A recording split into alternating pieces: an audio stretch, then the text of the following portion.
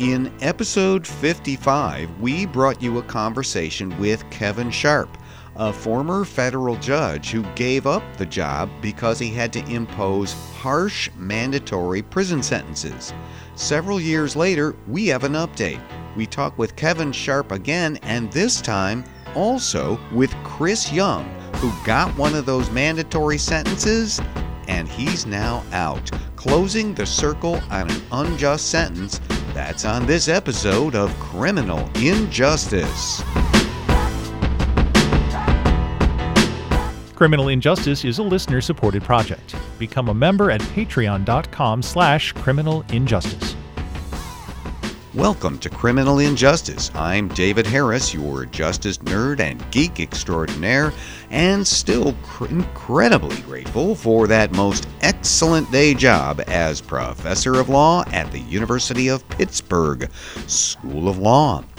Now, here on Criminal Injustice, we've brought you lots of interviews and news items about mass incarceration and criminal sentencing. We've talked many times about reducing mass incarceration. We've talked about the ways that states have attacked the problem over the last 10 years, and we've discussed the fact that the problem really can't be solved just by grabbing the low-hanging fruit of eliminating the typically short sentences for nonviolent offenders. In order to fix this, we really have to come to grips with the fact that most of those in prison in this country are there not on short sentences, but on very long sentences. The United States, particularly the federal government, but many states too, we hand out very long sentences like no other country on earth. And for the longest possible sentence, that is, life without possibility of parole, well, sadly, we're number one. The United States is the only country in the world that sentences people to life without parole for crimes committed when under 18 years of age. Minors, the only country that does that. According to a report by the Abolitionist Law Center, my own state, Pennsylvania, has more people serving life without parole sentences than any other country in the world outside of the United States. And in the United States, Pennsylvania isn't number one. That would be Florida, which has more people serving those life without parole sentences than any other state. Plenty of facts, figures, trends, and statistics to discuss, and they make for a sobering picture. But few things can communicate this like a story of human beings involved in this system. And in episode 55, we brought you a story like that, a very powerful one. In that episode, our guest was Kevin Sharp. Mr. Sharp had been a federal trial judge, one of the most coveted legal positions imaginable. He's making decisions of consequence in the federal legal system and had been serving in that job with lifetime tenure. That means federal judges basically can't ever be fired as long as they behave themselves. You notice I said Mr. Sharp had been a federal judge because one of the jobs of a judge is to preside over criminal trials, and if the defendant is found guilty, the judge hands out the sentence according to law. And Judge Sharp became former Judge Sharp when he decided he simply could not do the job of giving out federal criminal sentences anymore. Too many of those sentences were far too long, cruel, and unjust, and they were mandatory.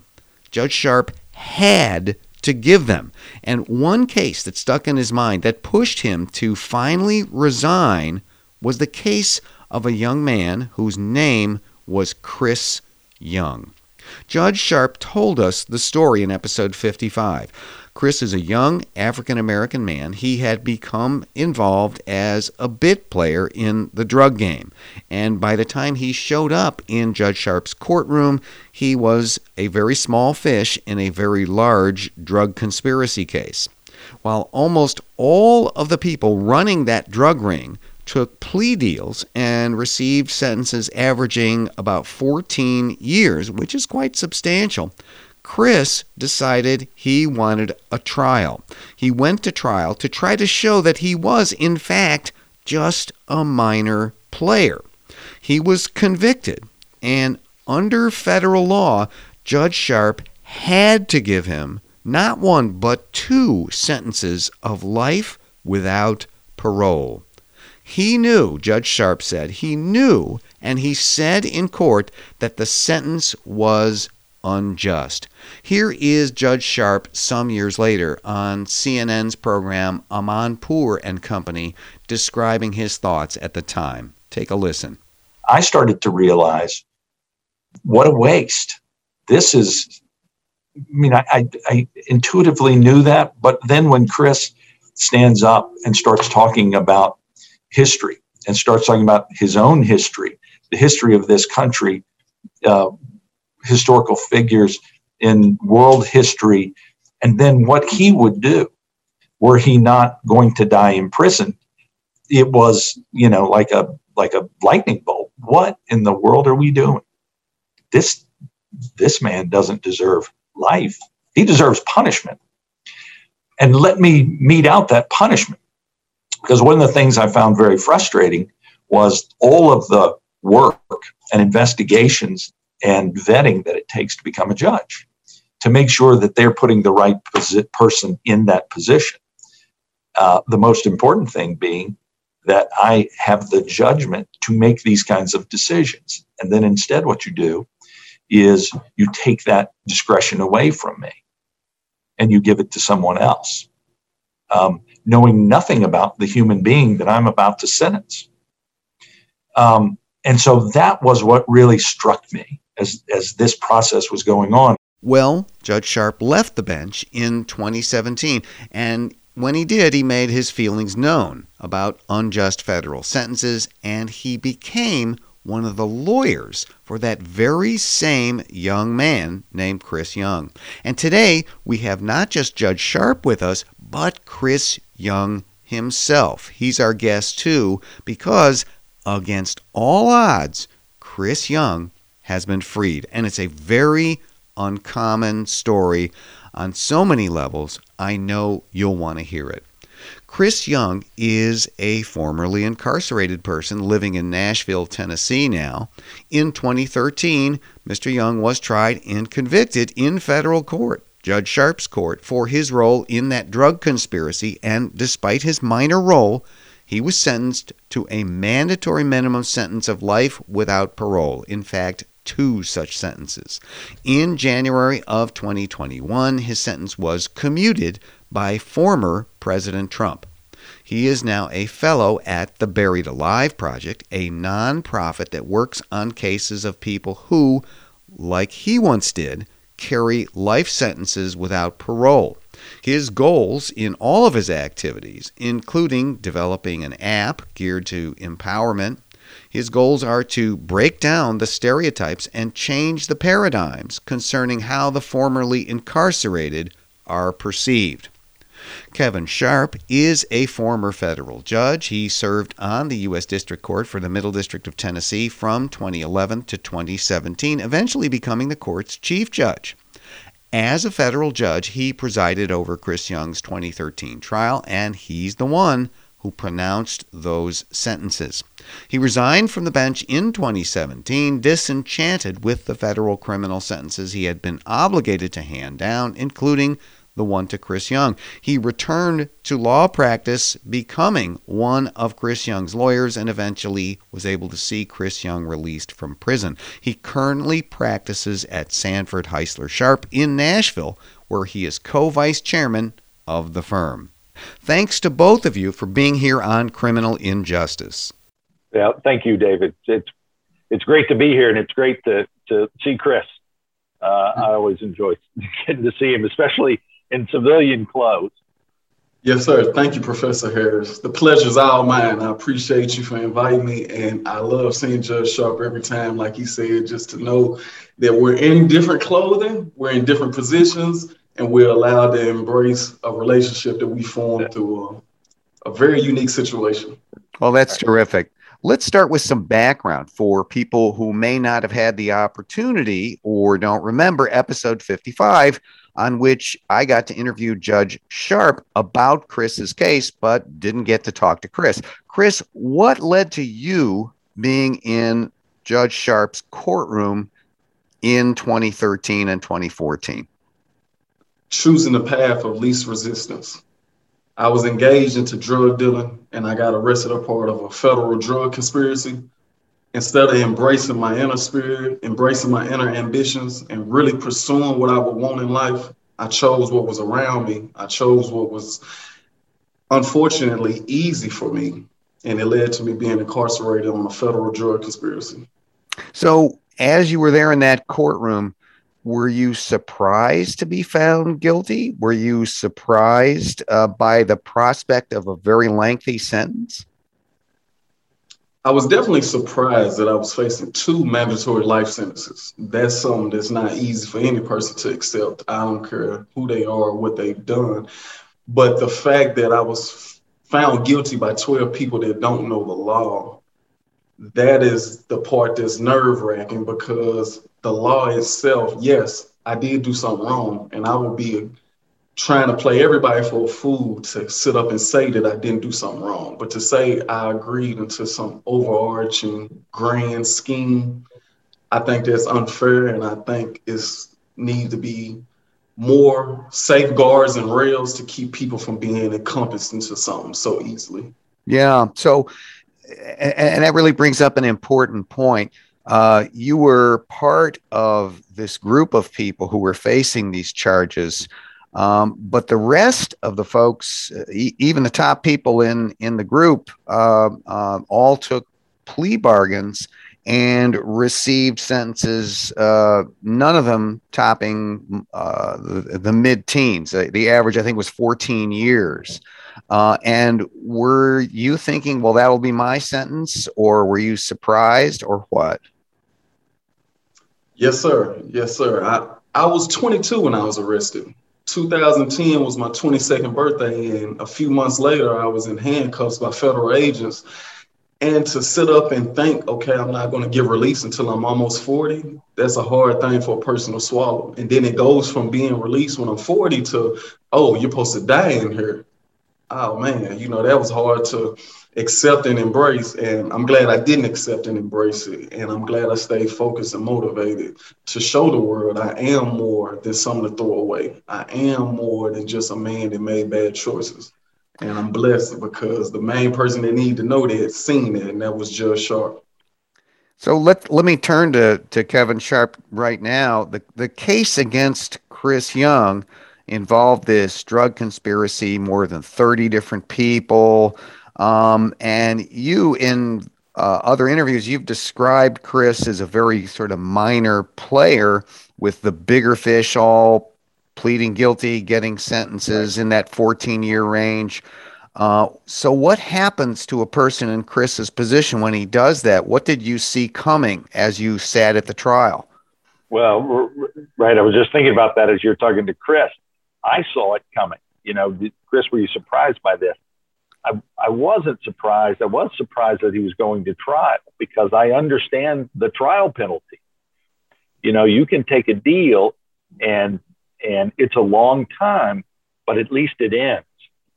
What I knew was coming through here, if you're going to try this case, and the likelihood is you're going to be convicted, do you really understand what's about to happen? And I was really concerned about that as we're leading up pre-trial to this, and was very concerned during the course of the trial as I'm hearing a lot of the evidence. I knew some of it, but I'm really hearing it during the trial, and I know what's about to happen.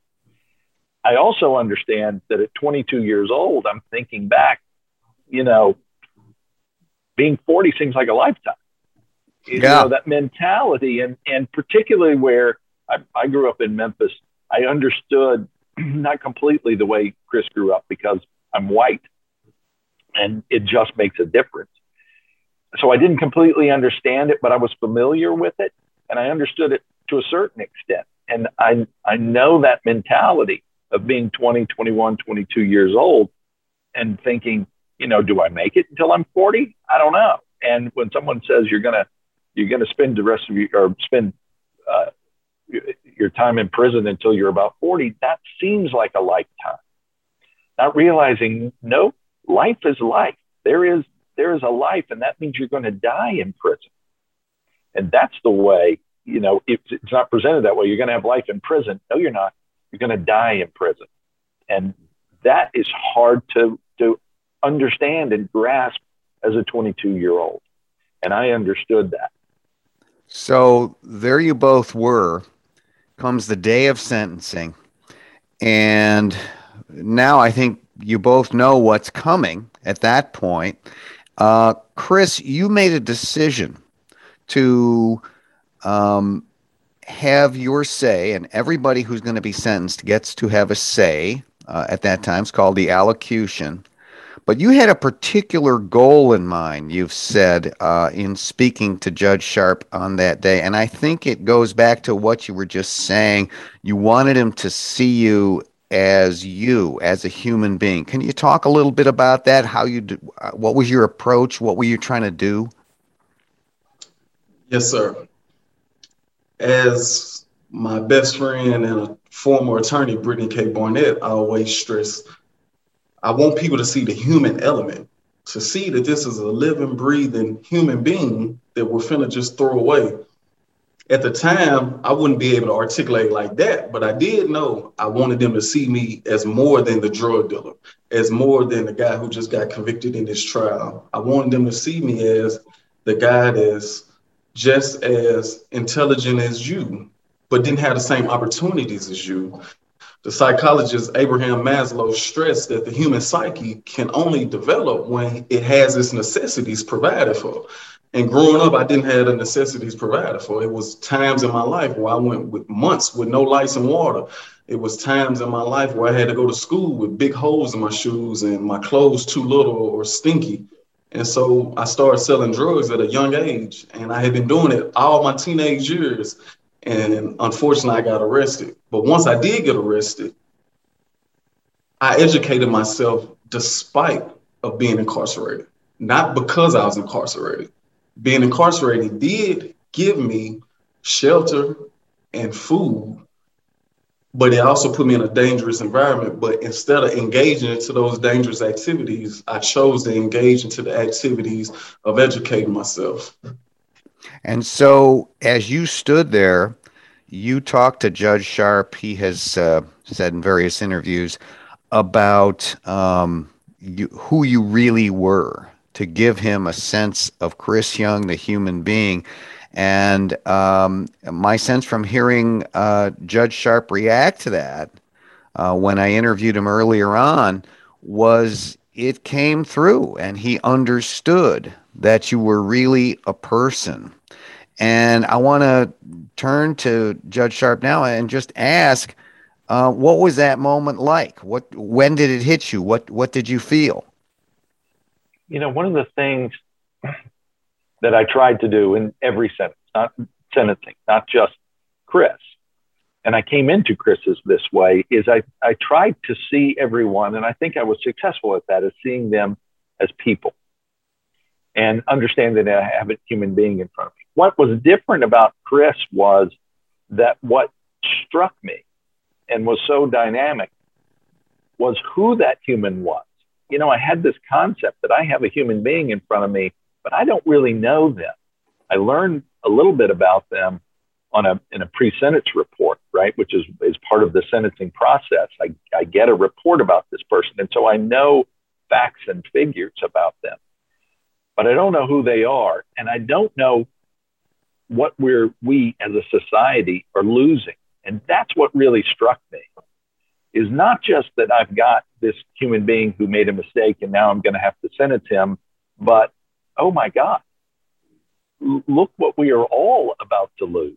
This is not just Chris losing his life to the federal penitentiary. This is not about his mother not being able to hold him, or friends, and that ripple effect that any sentencing has. But listening to this young man, I realized, my God, we as a people are losing something very important. And then it's just, well, this is not just Chris. There is, you know, thousands and thousands and thousands of Chris Youngs out there. And this is what we're throwing away. And so they are humans, but these are humans with so much potential and so much value as they are standing here in front of me. And that's what we're throwing away.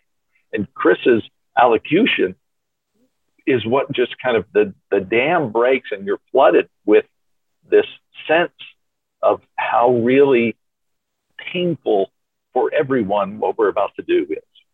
And of course, as a judge, as a sitting judge, then you have to be thinking both in human terms, as you've just articulated, and in terms of justice. And I read one of the statements that you made at that moment. What did you say about justice? You know, you go through so much to become a federal judge, right? And why do they trust you with this position? Because they trust your judgment and your ability to mete out justice, to make sure that justice is served, because ultimately that's what we're there for. And if instead you're going to take that away from me and tell me what to do, and I've described this before as stealing a line from the movie Apocalypse Now, where the Marlon Brando character describes his assassin as an errand boy sent to collect the bill by a grocer. If all I'm doing is delivering messages, I am not executing the justice that you want me to do. This is not justice. This is just cogs, and let's just run them through as if they're not human beings. Do you want justice? Which is then let me treat him as an individual and decide what the appropriate penalty is and what the appropriate sentence should be, because it's not all just about penalty. There are lots of things that go into sentence, but they have to be individualized. And so mandatory minimums, which I already had a problem with, then just become, this is the poster child for what's wrong with mandatory minimums. If I can't treat him as an individual, then what am I doing here? Why? You don't need me for this. You can pick anybody for this. So it's not long after that with Chris Young in your mind and other Right. young men in your mind who you have had the job of delivering that message, as you put it, you decide this isn't for me. The highly prestigious, life tenured job that some people spend a lifetime pursuing, Right. I'm done with it. Right, because what it came down to for me, and it could have been for me, the decision that I had to make is, am I more useful now as I have this problem with the system? And if what I want to do is serve, which is why I took this job, it's why I was in the United States Navy, it's why I worked for Congress, it's why I sat on the federal judiciary, is because I want to serve my country.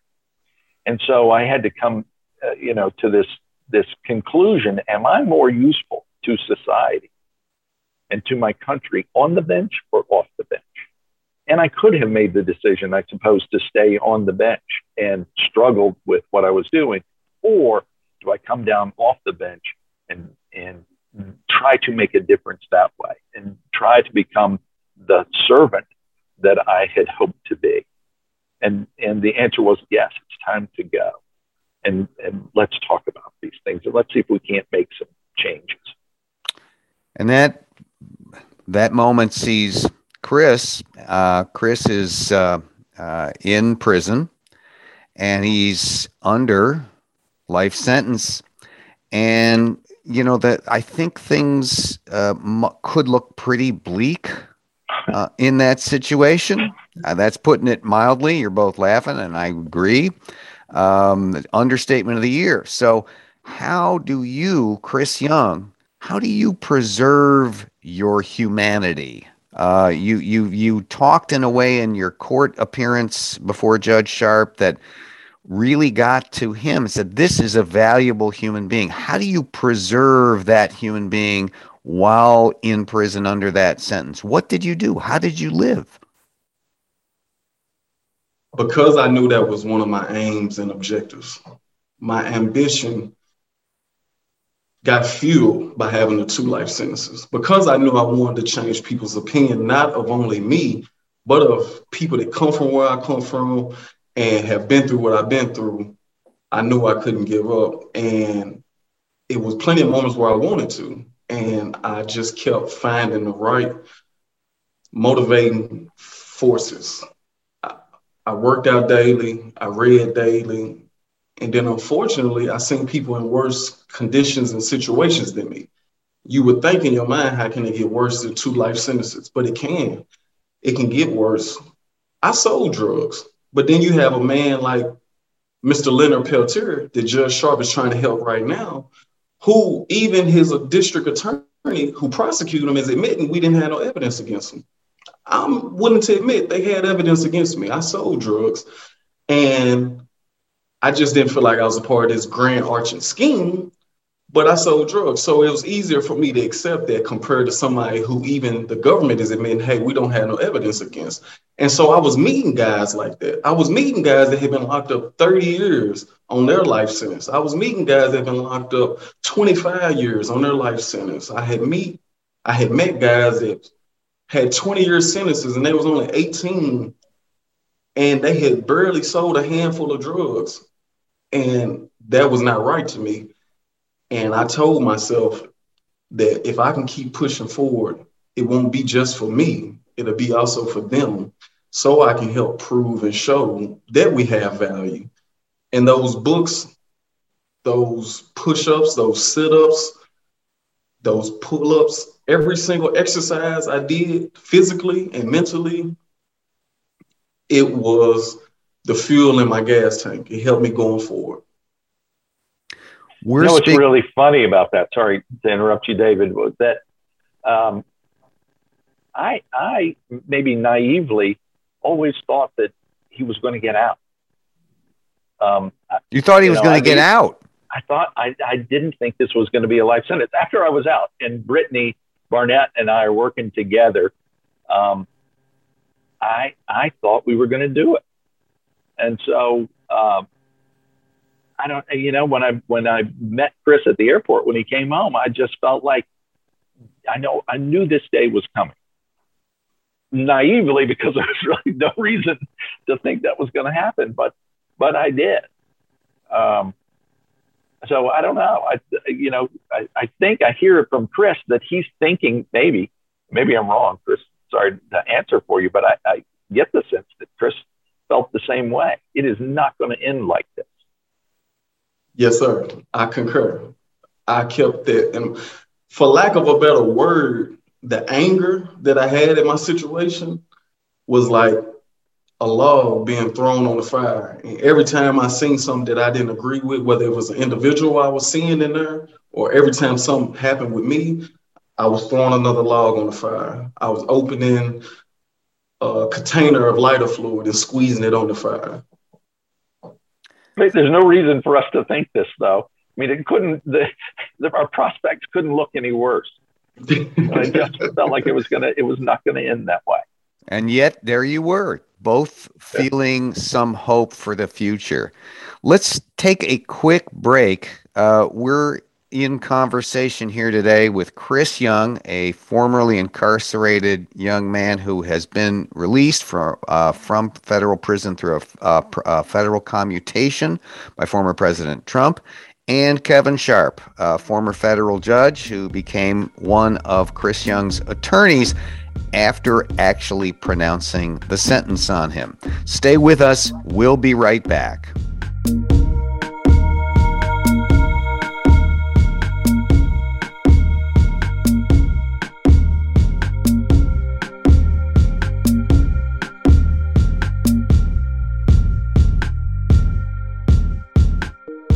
Hi, everyone. David Harris here with you on Criminal Injustice, and our guests today are Chris Young, formerly incarcerated young man, now released under a presidential commutation, and Kevin Sharp, former federal judge, the person who pronounced 2 mandatory life sentences on Chris Young when Mr. Sharp was a judge, who left the bench and became one of Chris Young's lawyers.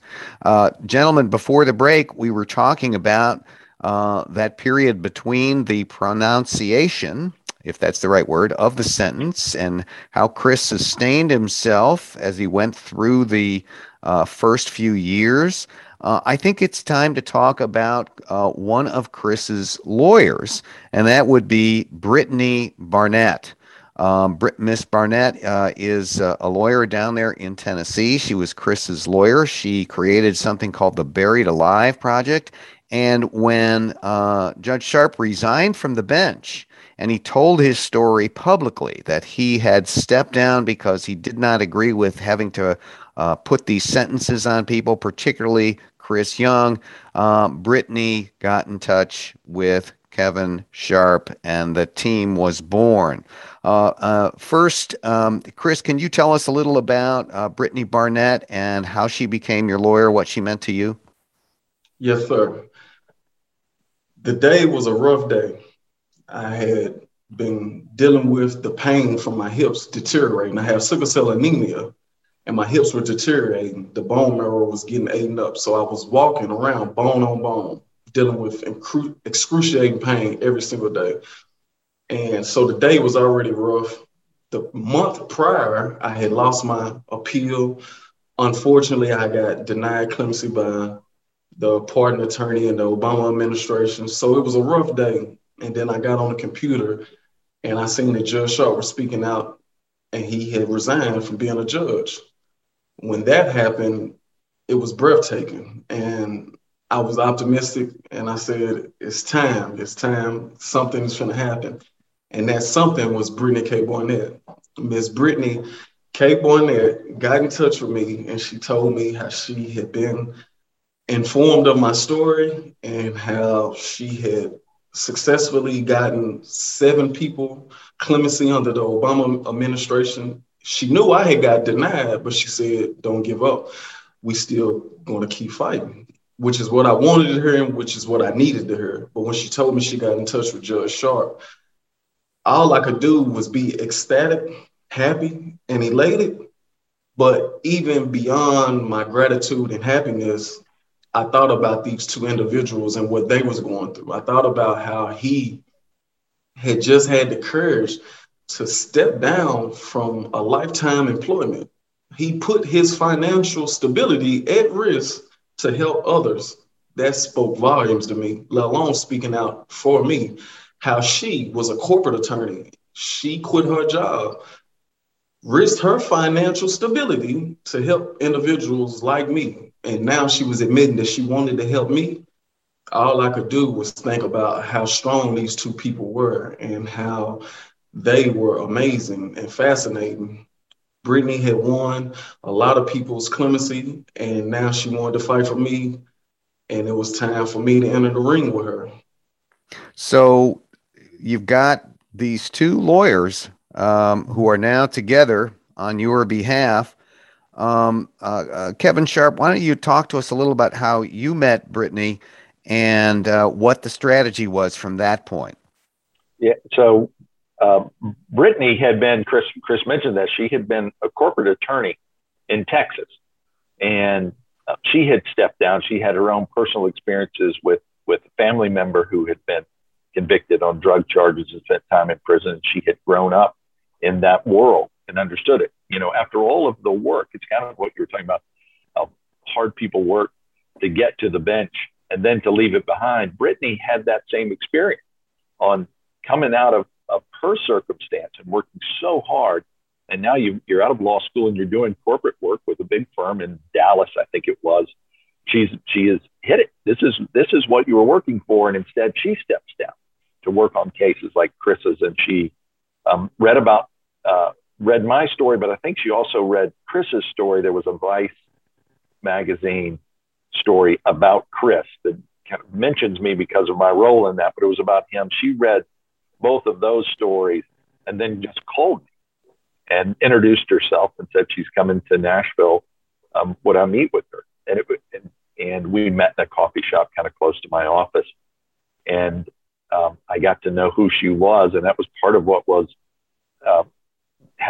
created my feelings that we're going to do this.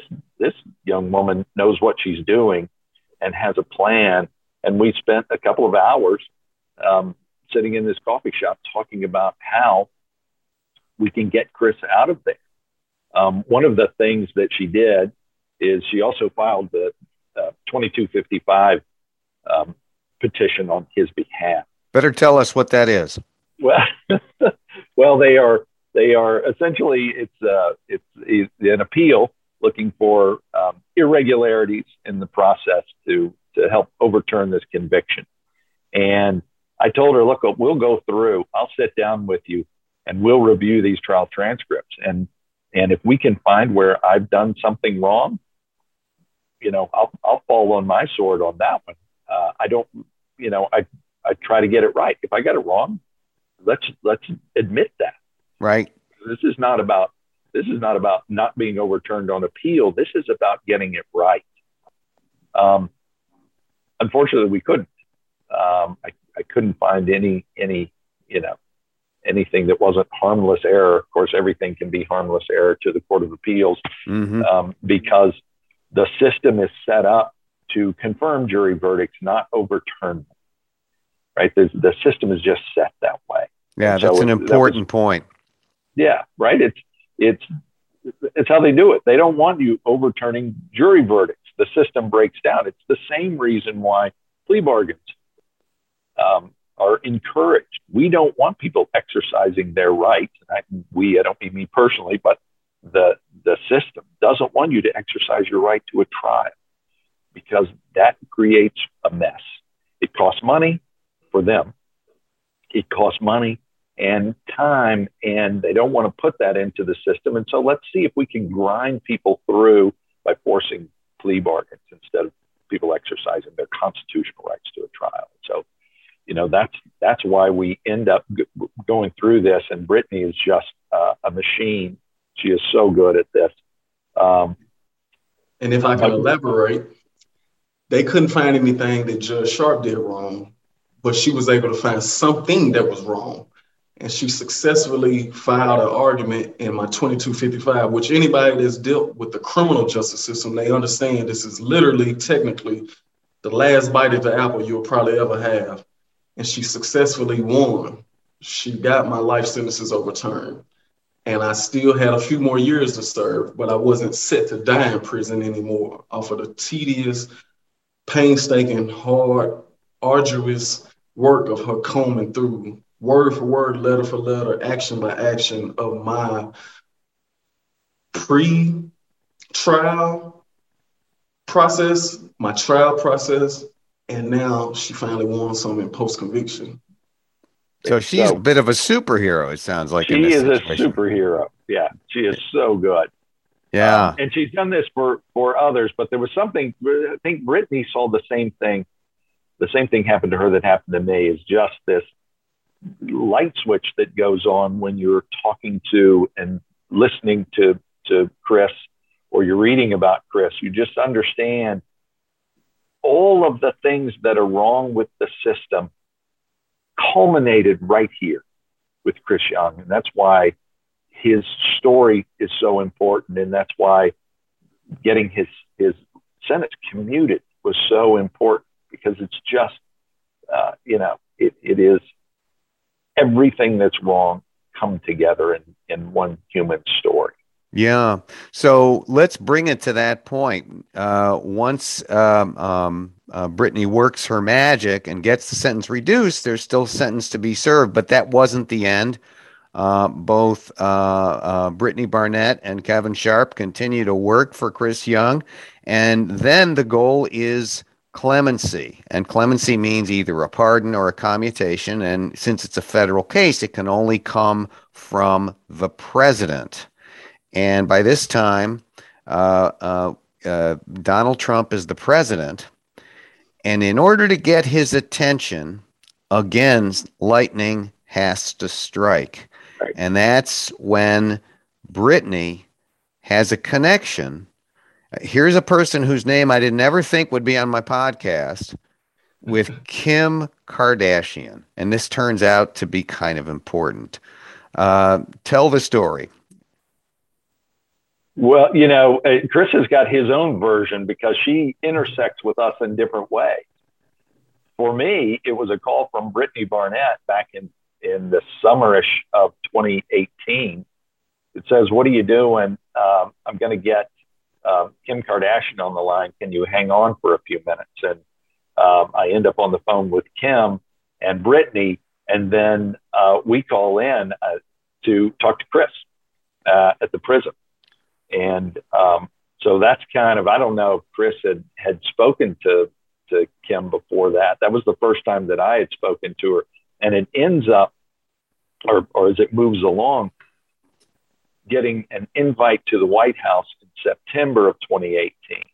And so the long story short is I end up in the Oval Office with Kim Kardashian, Van Jones, Ivanka, and Jared Kushner, and the president. Oh my God. Talk about unlikely things in life. Chris, what's your version of this part? Anxiety, excitement.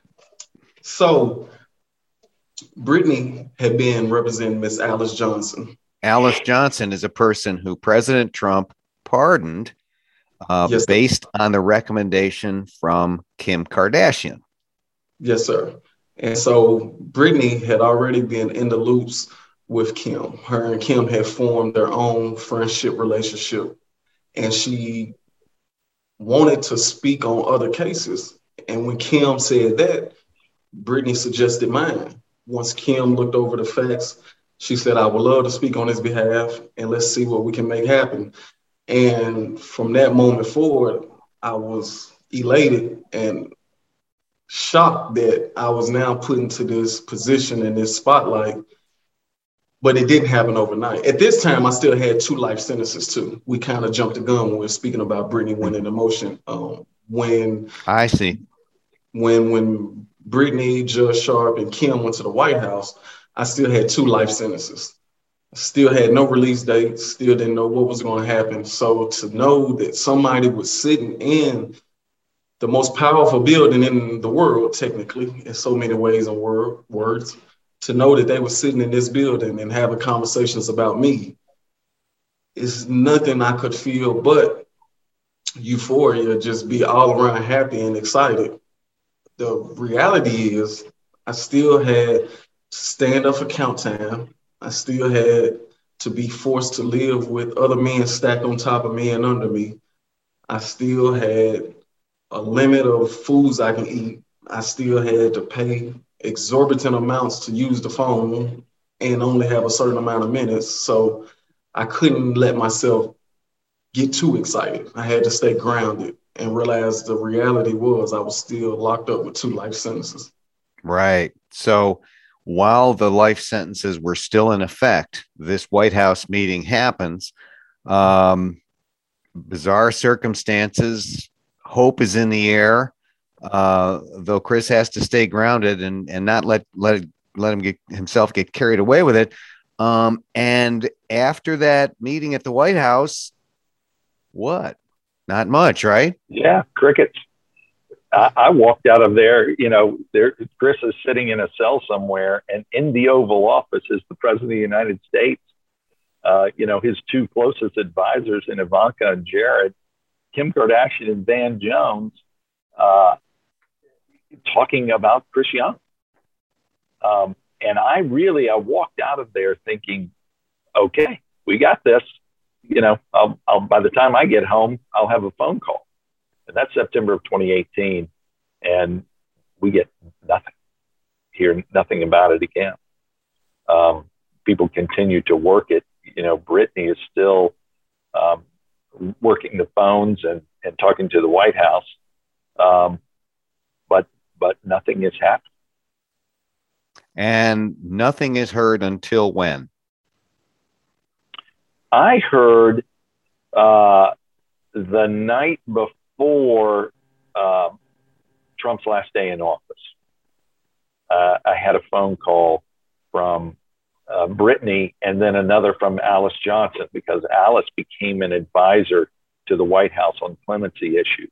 I had separate calls from both of them saying, we've got confirmation that he's going to sign the papers tomorrow. Wow. Yeah. So, talk about the cliffhanger, right? He's all about my gosh. Cliffhanger. Yeah. So, there it is. And it happens on his very last day in office. Chris, what happened? How were you notified? What happened? How'd you walk out? So as you've spoken on, let's put it in chronological order here. Yes. They went to the White House September 2018, September 5th to be exact. From September 5th, 2018. I did not know that. Thank you for September 5th, 2018 turns into September 5th, 2019, September 5th, 2020, and I'm still incarcerated. I'm at a United States penitentiary, which is the maximum security level of the federal prison complex. The federal system is broken down into levels. And with me having life sentences, I had to be at the highest level. We had been locked down from 2019, 2020 rolled around, COVID hit. So we locked down again. Brittany wins the 2255 motion that we spoke on earlier in the podcast. When she wins this motion, it takes my life sentences off of me, which makes me not maximum security level. Now I'm the low level. I'm a security level that's low, but they won't transfer me because of COVID. So they take me and put me in what we call the SHU, or the hole. We call it the hole, but it's really the segregated housing unit. We call it the hole because you would think you was in a hole. There's no windows. You can't see outside. There's no TVs, there's no radios. There's no nothing. You're just there. You're isolated. You're segregated. You're by yourself. And I spent my last 4 months incarcerated there. So I had no idea about anything going on in the free world. I knew it was a presidential election finna happen. I didn't know who won. Finally asked the guard. I heard Biden had won. Like I said, it had been 3 years since they had spoken at the White House. So I wasn't thinking I was going to get no clemency. And then one day the lieutenant knocks on the door and he's smiling, he's laughing. And he said, "You want to hear some good news?" And he's a jokester, a prankster. So I'm like, go on somewhere. I ain't trying to play with you freaks. You know, I don't do them. I don't play them games like that. And he like, "No, come here, young." I'm like, "What's up?" He like, "Come here." So I get up, I walk to the door. He said, "You want to go home?" I said, "Franks, come on, no disrespect, but you know I ain't that type of guy. I don't never horseplay with you. Don't play with me like that." He said, "I'm serious. Do you want to go home?" I said, "Yes, sir. Why wouldn't I want to go home?" He said, "Well, come on, man, grab your stuff." And he stuck the key in the door. When he stuck that key in that door, reality was telling me he's serious. But you know, I'm waiting to get transferred. So I've been back here 4 months. And they ain't got to transfer me nowhere but across the parking lot. Literally, the low security is right across the parking lot. But I've been back here 4 months, so I'm still kind of thinking he horse playing.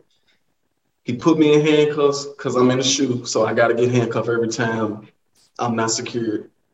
When he take me in his office, and my case manager was right there, and I looked down, and I seen the presidential seal, the golden emblem that represents the United States of America, the White House. And I looked down, I seen them papers. I said, "This is serious." Wow. Wow. Oh my gosh. So fast forward to the airport and the two of you lay eyes on each other for the first time since the sentencing without any barriers between you. What was it like? For me, I was so excited.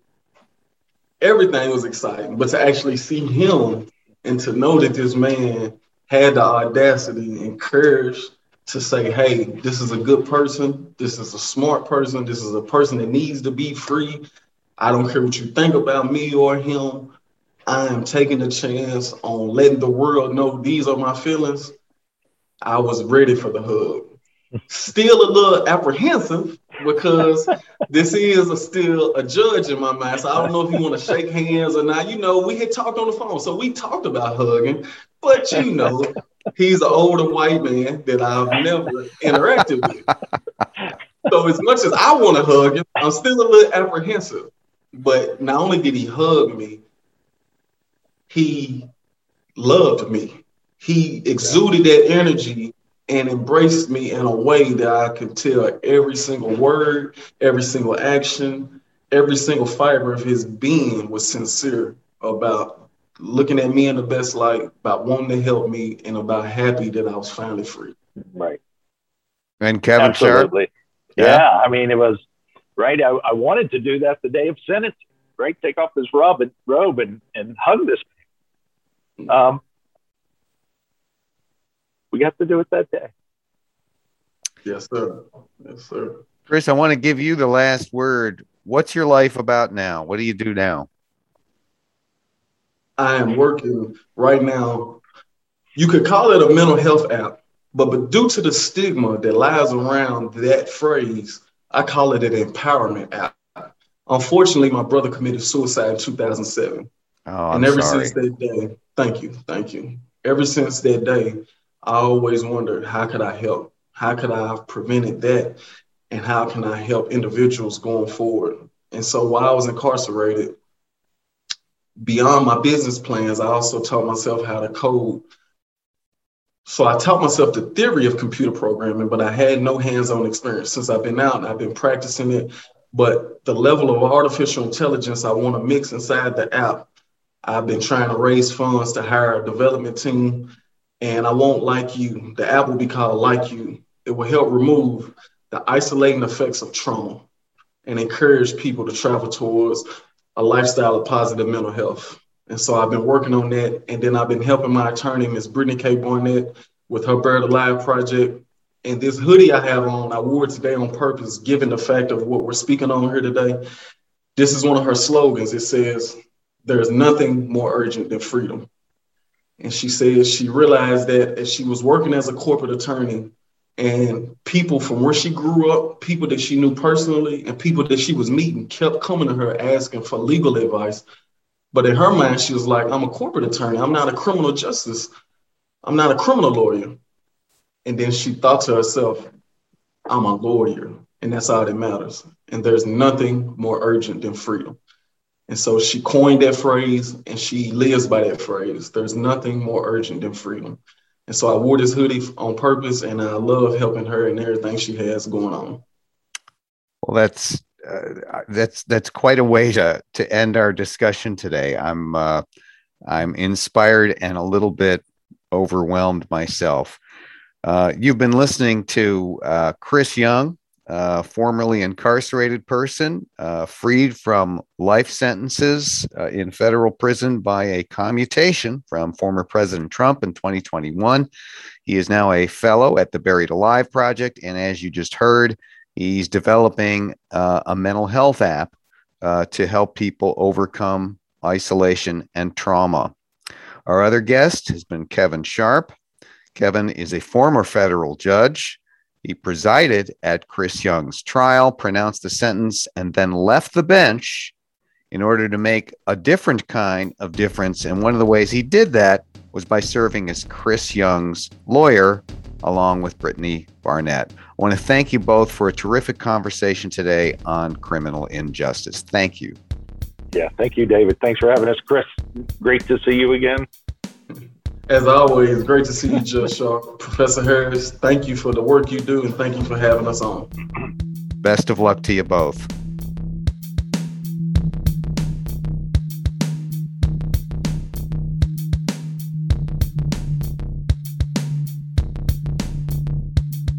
And now let's wind it up like we do on every episode with another edition of Lawyers Behaving Badly. And this episode of Lawyers Behaving Badly from the Louisville Courier-Journal, the Kentucky Supreme Court, and the ever-reliable ABA Journal News Online concerns lawyer Eric Dieters of Independence, Kentucky. Lawyer Deters has, shall we say, a consistent history with the Kentucky bar authorities. For much of the past decade, Lawyer Deters has been suspended from the practice of law. From many different cases, these suspensions have stemmed from failures to be truthful, failures to refund unearned fees, and other actions, all stemming from what the authorities have nicely called, quote, an aggressive litigation style, close quote. Well, yes, that does sound kind of aggressive, those failures to deal truthfully. Yes, kind of aggressive, you might say. Well, Lawyer Deters has moved several times for reinstatement from those suspensions, and in at least some of those cases, the bar authorities, viewing his conduct while under suspension and his explanations, have said, no way. With a history like this, where are we now? Well, with Lawyer Deters under suspension, it is certainly not supposed to be practicing law. That much we would all probably have guessed. Suspension from practice means no acting as a lawyer for the duration of the suspension. No one needs a legal education to understand that. So, the latest chapter?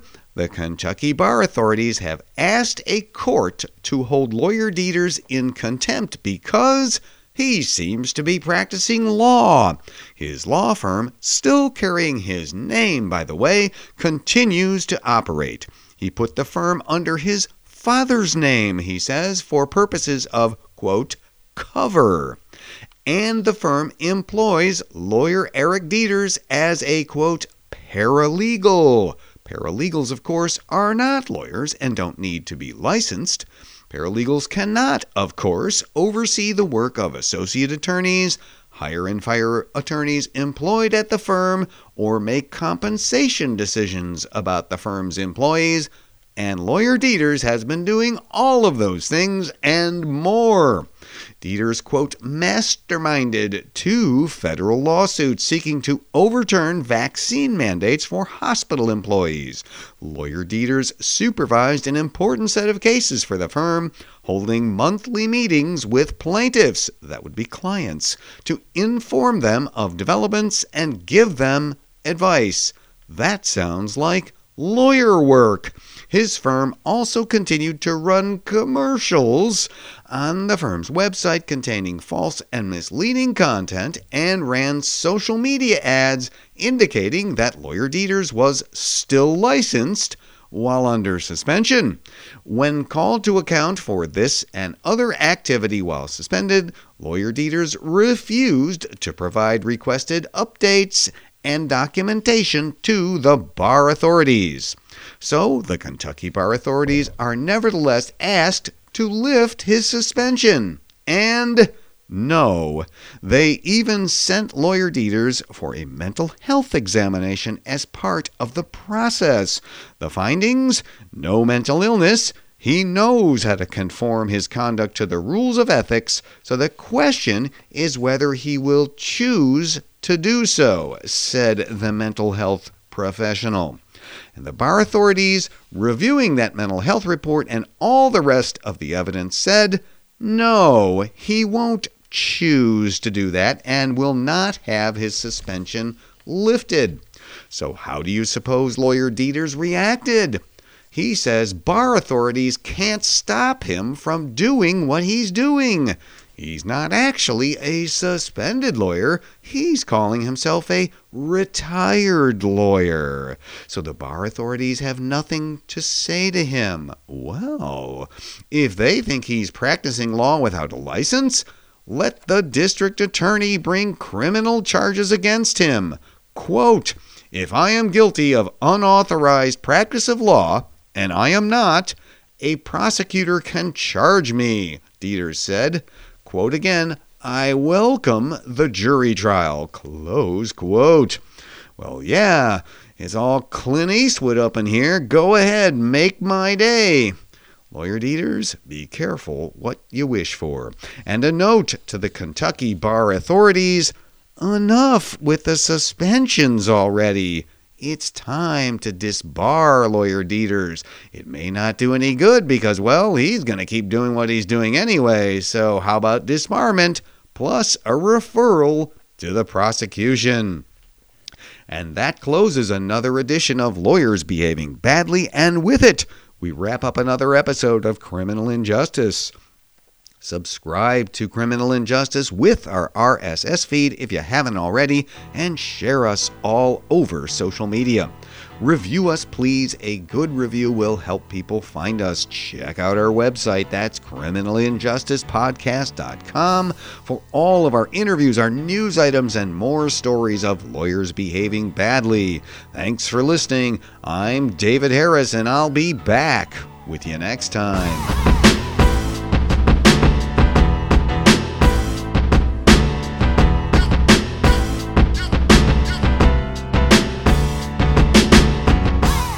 On Criminal Injustice, we've examined a host of changes and reforms that have altered the criminal legal landscape. But nothing can match the change brought to every aspect of the system by the use of DNA to uncover wrongful convictions. The DNA earthquake. That's on the next episode of Criminal Injustice. Find it on Apple Podcast or your favorite podcast app, or at criminalinjusticepodcast.com.